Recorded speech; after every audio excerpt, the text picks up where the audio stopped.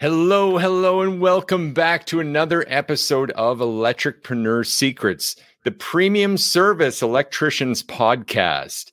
We're here with you 5 days a week to help you master sales, simplify pricing, and deliver premium level electrical service. Joseph, would it be wrong of us to want to do that for these folks listening and tuning in with us today? No, sir, it would not. Premium level service is what every person should be striving towards, because that is the place of electrical perfection. I love that, man. How was your weekend? You know what? I love what I do. So I'm just going to say it was a decent weekend. I got some sleep, but I got a lot of family time, and that's what matters most. What about you, brother? Yeah, definitely. You know what? I started doing a little overlanding this weekend. Maybe nice. late in the season. I had to take care of us, the family side too. And you know what, guys? If you're watching this, let me know if you like to go 4x4ing and do a little camping, even in the fall. Up here in Canada, Joe, you know it gets a little cold, but pleasant enough for me, the pleasant peasant. And I had a great time. We were lakeside, man, watching the stars. Get up in the morning, have a dip in a cold lake. Nothing wakes you up. Nothing better, man. I love it. Absolutely love it. So I can get behind that. It sounds awesome. We got a great topic this week. Again, exception to the first hire is the name of today's episode 168.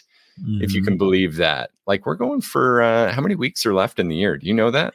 Honestly, don't know off the top of hand, but it's one of those things where I do have to give us credit, even though I don't like giving ourselves credit. It's one of those things where to show up live 168 times in 1 year, it's pretty impressive, especially since there's no outtakes. People are just getting this is the raw, awkward selves that we are sending it full send. You know what? If I'm proud of anything, it's the fact that we haven't edited a single episode yet. Unedited. We're just here, like we said before, no band-aids, here with the real fixes to help you guys through your journey and make the best out of your situation, which of course is likely on the path to becoming a premium service electrician. So this week, we wanted to follow up last week's topic with that first hire, the CSR, and help you guys with that understanding of, okay, well, where do we go from there? So if we could start with a little bit, just a touch of a recap, Joe, I feel like that would be valuable for anyone that may have missed last week or had too great of a weekend, haven't been thinking about the podcast for a few days, which is totally possible too. So we were suggesting that office role first. Now, why was that again? So the main reason was when you look at the inverse org chart, you'll find that the owner is this precarious pyramid point that everything else seems to focus on. And most businesses don't last very well because as you go higher and wider on that without widening the base, it starts to become able to topple very quickly. So when you hire your first office staff position, what that does is adds a second pillar at the bottom with you. Because what you're able to do is delegate tasks that are not in your queen bee role.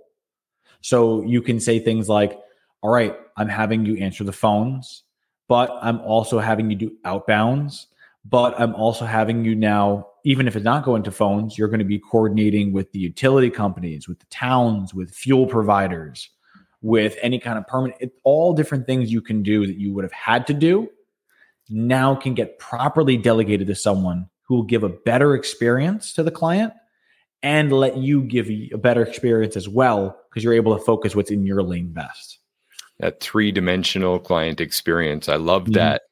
And so we even had a couple of clients and other people go, well, I'm sorry, I hired in the field first. Now, just to add a little spice to this, if you had an office manager to help you with the second hire that we're going to suggest all week long here and talk about your next hires, they'd be able to support that onboarding, support your specific SOPs for your business, support that culture shift and embracing that new person on your team. And that's a pretty important piece. Otherwise, you're back to the inverse org chart, holding all the weight on your own. And that's heavy on your shoulders alone. I can't blame you for that, especially now to go out and train your next hire, train that person in the field while still trying to manage coming back to all the weight of all those office work on the business tasks that are crippling you essentially and being the vampires to your livelihood. Here was the exception. if you knew someone that you had worked with a bunch before, if someone already knew your style, if someone already understood your culture, if they already understood your vision, your mission, if they already understood your standard operating procedures that you haven't even articulated yet, then could it be a good idea, Joe, to bring that person in to help you start installing and start training up the ladder in your business? I mean, yes, that person does sound like a unicorn for a lot of people who are listening. So I just want to play devil's advocate for all those who are listening, because a lot of that argument could be, well, yes, if we found the perfect person, where would that person be? Right? But what we've seen from a lot of our clients already is that, hey, I have an apprentice that I worked with at an old shop. Hey, I have a supervisor who wants to come and work for me. Hey, I have another person that we used to train together and they now said, hey, you're on your own. Let's do something. So if you've had that previous touch point, that's where these people usually are. They're not all under a rock. They're out working for someone else. Yeah, exactly. And you likely didn't have to do a bunch of recruiting for that person, which is where we suggested before, where a lot of all-stars lie.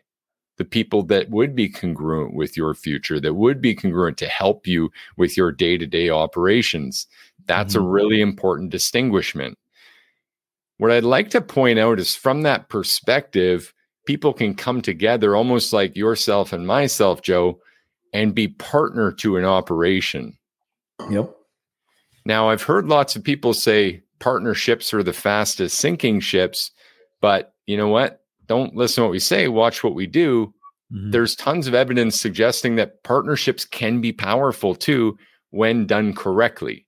Correct. And so in this shift and this exception to the first hire, I almost want to apply some of the partnership principles to help people decide whether that first hire is an acceptable risk or not. I think it's a great way of going into it. One of the reasons I can say that we work together so well, and this will work generally unanimously across the board, is Joe is not me. I am not Joe. We're very different people, but we share values. We share a vision and a mission. So if you have that congruency, that's actually really powerful. The reason I started with us not being the same people is if we were the same people with the same strengths, how effective would this company be as a well-rounded venture? It wouldn't. It would literally be like a single-edged knife. Yeah, it'll work, but it's not going to be as effective as if you had that other edge.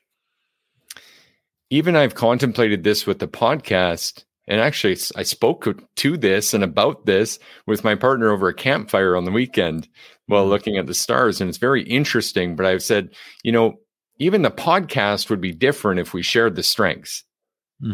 If we had the same experience, same strengths, this podcast would actually be a debate channel. And we would go back and forth about the technical, and we'd be making our audience actually more of the technical jargon, perfectionist electricians than less than, and the more strategic electricians with simple language that I feel we encourage today. I agree. That makes sense. No one wants to be in a situation where like you're just listening to two people argue about technical specifics. I mean, some people are into that, and I wouldn't blame you for it, but we're not here to make you tighten a screw better. We're here to make you communicate your service better so that you can achieve the premium service company you've always wanted to be in. Definitely. I love that. And so we've had people even come forward and ask, well, are partnerships a good idea? And I always start with a big smile because, again, we're in one. If they weren't, I wouldn't have put my bet on it, nor would Joe have. So important distinguishment right off the bat. And again, if I could just highlight, if it's values centered and you have a difference in strengths, let's go into the strengths difference for a minute if we can. Sure, by all means. Let me involve you and not do a monologue even here. Put you on spot and see if you come up with the answer that I'm thinking right now. Okay. When you think of me and our differences, where do you see the complementary difference that we have, Joe? I see that you and I complement each other in that we complete one whole pie. Now, what I mean by that is this. You are the person who loves getting to 70, 80% of a particular topic. You can see it from the 30,000 foot view, but your level to complete it is you can get it to 80%, and then you typically like to move on to something else. With me, I am the hyper analytical OCD nutbag that I am, where it's like I complete one task to its 100% capability, and I don't leave that task until it's my level of perfect. So whereas you can initiate the initial topic, I then can fill in and make sure it's perfect so that we're always in tandem. You start it, I complete it. You start it, I complete it. So that would be the first thing that comes to mind. Yeah, I think you nailed it. You did extract that right from my brain. It's like I buzzed it over to you on the airwaves that people aren't hearing. Okay. So you nailed it. Exactly. If, and I've heard this actually from one of my favorite podcasts, Ed Milet, who was a big influence for me for many years. And he would jump on and do the odd solo one. And he did this 15-minute spiel about where his company, World Financial Group, was going in the early years of it. And he said, I'm doing these team huddle meetings, right? Like get everyone amped up. Let's go. Have a great day. Have a great week. And he looks around and realized that everyone is like big buff guys like him. He had built a football team, essentially, right? And so everyone's, hoorah, yeah, let's go. And they're pumped up, but it was a team of yes men. Everyone just loved Ed and being like Ed, and they were Ed. So they just followed like Ed and brought the exact same strengths and all had the exact same vulnerabilities. And so there was giant gaps in this company. This topic gets so big, I should be careful here because it really ties into kind of diversity and inclusion here too. But ultimately, I want to challenge our listeners, our viewers, to recognizing the strengths, not just the experience and educations that people have as assets on their resume. Does that make sense, Joe? I would agree. I think that it's one of those things where if we can look at people based on the people they are and not the experiences that they've walked, it'll allow us to understand them better and better allocate people's abilities. 100%. And so one of the huge takeaways from obviously this exception to the first hire, if you have that person in your network and they're able to come into your company and really with a grain of salt almost because you're not well organized yet, you're still figuring things out, you're still building this up, and there's someone that can come in and be appreciative of that and help you build it up, those are often some of your strongest players that you could have. I mean, fundamentally, it's one of the reasons I think that even the office position sticks around so long is because they're often starting in that era and helping you build it up and having such a strong anchor role in this organization. I agree with you. Now, that said, if we're putting someone in the field, something we're going to talk about this week, big time, is, and of course, if you're following us and picking up all the pieces of our sales process, this industry's only premium service electrical process that actually identifies and solves the problems of homeowners to the extent of truly having a demand call process, the opportunity call process, and differentiating the two and everything that's important about that. If you're following our lead on this stuff, then wouldn't it be difficult to bring someone in and say, okay, go run a call, go sell to that person? What are your thoughts on that, Joe? So I see that that's a problem that so many people run into in our industry, where they're usually just getting someone off whatever hire they are. And their first thought is to say, all right, I'm going to get this person, get him in a van, let them go. They're already a journeyman of 3-4 years. They should know what they're doing. And then they send them out, and then they don't understand why the customer experience isn't as stellar as if when they were there. It doesn't quite click. So it's good to hire for skill. I mean, it's good to hire for ability and train for skill. But even when you hire for that skill, you've got to inspect to make sure that they have it on a well-rounded enough facet that you could serve it to your customer on a platter. Definitely. And that's what we're going to dive into all week, guys. So first off, if you've got one of these people in your network and you know that they're complementary to your business and they're going to help you build it up, you don't need to make them a business partner to build a bright future. So if we can just say that and have that out of the way. Do you have any questions or additions to that piece, Joe? I would say you don't necessarily need a partner to have a better and bigger future. You need to always make sure that you leverage your abilities and the abilities of others as long as your vision is going in the same direction. Yeah, definitely. The vision, values, big, huge piece.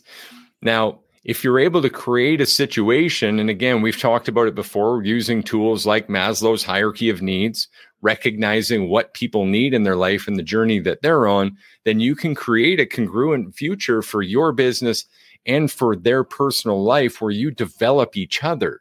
You both get better and have so much to gain from that experience. This is a huge statement. I cannot say it enough, how important that is as a leader of a team. There is an example I'm thinking of in our client group where we encourage this exact tactic to actually keep a personal journal and check in with your people. Mm-hmm. And our client checked in with one of his young apprentices, and it turned out they hadn't had a lot of connection before, but it turned out that this guy was doing a huge amount of lifting for his family at home and broke into essentially a bit of an emotional moment with our client. Mm-hmm. Now, I know what a lot of you are thinking. Well, I don't want a big emotional moments with my people, but the fact that one of your guys could be that close to just breaking down and having one of those moments, and you being the one to make them feel safe enough to have it, that's a huge relationship builder. Not to mention what our client gained from that engagement was knowing that, wow, this young man is actually staying at home and supporting his family. And I know that this is someone that would be loyal to me too, that I could build, a position around, a future around for that person. Go ahead, Joe. I wanted to touch on that to say that there's also an additional benefit to the actual relationship that you have in your culture, because you need to be the person that allows someone to come to you. Like, have you ever heard the concept where someone says, my door is always open? Yes. But physically the door is not.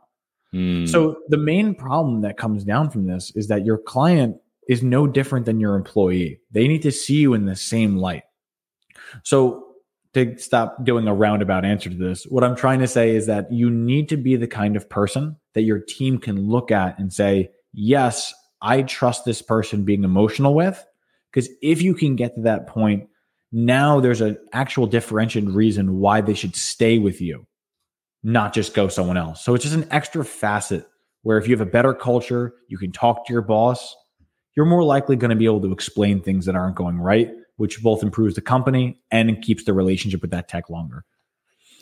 I love that. Yeah, I think you hit it spot on, and Ben does too. Ben Davis with us saying this is so good. Thank you, Ben, for joining us. Thanks, Ben. Love you, brother. Keep rocking out there. Now, this whole week's built around this. We've given you the exception to the first hire. You can do it. And the reason that this becomes something that's more doable is because they can act more autonomously, meaning they can act more without you while maintaining congruency with your vision, your mission, which means they'll be able to better pivot and act on impulse if the situation arises where they're still aiming to serve at the highest level like you are. Imagine putting the wrong person in this role. They don't quite have your values and vision down. The level of micromanagement, I mean, you couldn't even leave them alone with the customer with knowing securely that they're not going to essentially fuck over your business, right? Land you the 1-star review. Jump on in, Joe.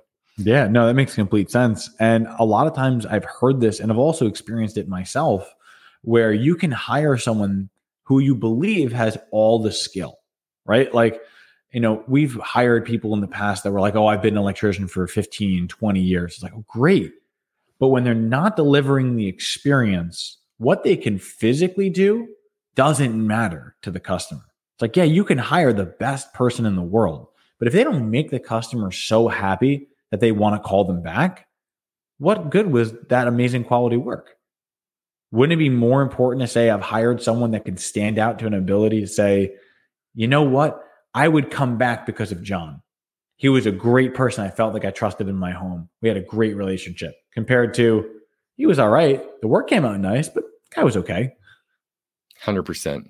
Yeah. And as you're saying that, I can't help, but you know what? I've never said this out loud before, and maybe we'll get, some people coming after us for this one, but quality of relationship over quality of work.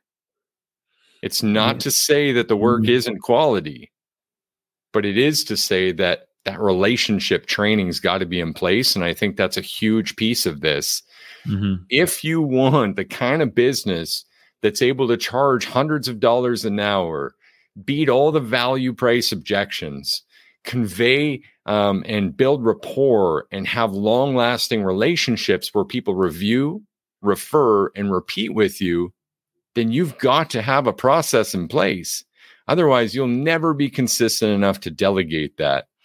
And this week, I have a feeling we're going to be touching on a bunch of that, as well as why even a rock star salesperson can't come in and just be your salesperson.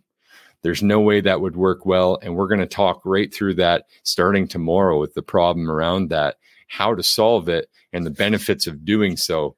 I see you stimming, Joe. You ready for this one? It's a big week, right? I'm already pumped about this week because as I think about it, I can already hear people going, what do you mean the salesperson is not going to be right? What do you mean that you have to, like, I was the guy who did great quality work, but still couldn't sell because we couldn't communicate it. So you could be doing the best work ever, but if your values aren't communicated to your client, they're not going to buy. And I'm literally having to reel myself back in for all these things because I know those 3 topics we could talk hours on. Definitely, man. Can't wait. Let's end this one, though. We're over the 20-minute mark. We got to shut it down before we get too long. Couple of action items, Joe. What do you think? Do you want an all-star? Do you want an action? Do you have anything in mind? Give me the all-star if you're okay with that. Okay. Here's the action for today. I want to encourage you to really think about this leadership piece. Okay. Thinking time's something we've touched on before, but think about what we said just moments ago. Good leaders know their teams. They know the individuals of the team, and they know how to enact the individuals to become and work towards that team. If you currently have people out there who are not at their best, I want you to use this acronym and explore why and what's going on with the simple 4 letters. Are you okay? Are you okay? How do you start that conversation? Pretty simple. Make time for a sit down. Hey, could we talk for a minute? Yeah, what's on your mind? Hey, what's going on? How are you doing? Are you okay? Is everything good with you? It's that simple. A trusting relationship will begin to break down and allow some room there to deal with the stuff that makes them not okay. And that's stuff that was going to get in the way anyway. I think that's really helpful for people to understand, Joe. You got an all-star? Yeah. So first of all, I was simply just nodding in the background because I love what you're saying. And I really can imagine so many people in the background wondering like, well, it's got to be more complicated than that, right? So my all-star action is to counteract that argument, right? So a lot of times when people say, how do I initiate that conversation? What do I got to do? How do I break it down to that point? If you didn't take the time to build the relationship, it would already be hard. So my all-star action to you is actually a moment of reflection. Is there anyone in your company that you feel that if you were to call them out to lunch today to say, hey, end of day today, I'm getting some lunch. I want you to come with me. Would any employee in your company think of that as they're getting punished? That's the all-star assignment right there. Because if you can recognize that if you were to call someone to take them out to lunch and they think they're getting in trouble, that's the first sign that you actually haven't built a relationship enough to where you couldn't actually do that. And if that's the case, now at least you know where you need to follow, where you need to solve that. Definitely, man. Really good. Really good stuff. This has been another episode 168 of Electricpreneur Secrets, the Premium Service Electricians Podcast. Whew, that became a mouthful when I put the premium service in there. Mm-hmm. Guys, we're here for another 4 days this week to help you master sales, simplify pricing, and deliver premium level electrical service. So join us again tomorrow to unpack this a little bit more and really dive deep on it. Cheers, Joe. Cheers, everyone. All the best to you all. Take care.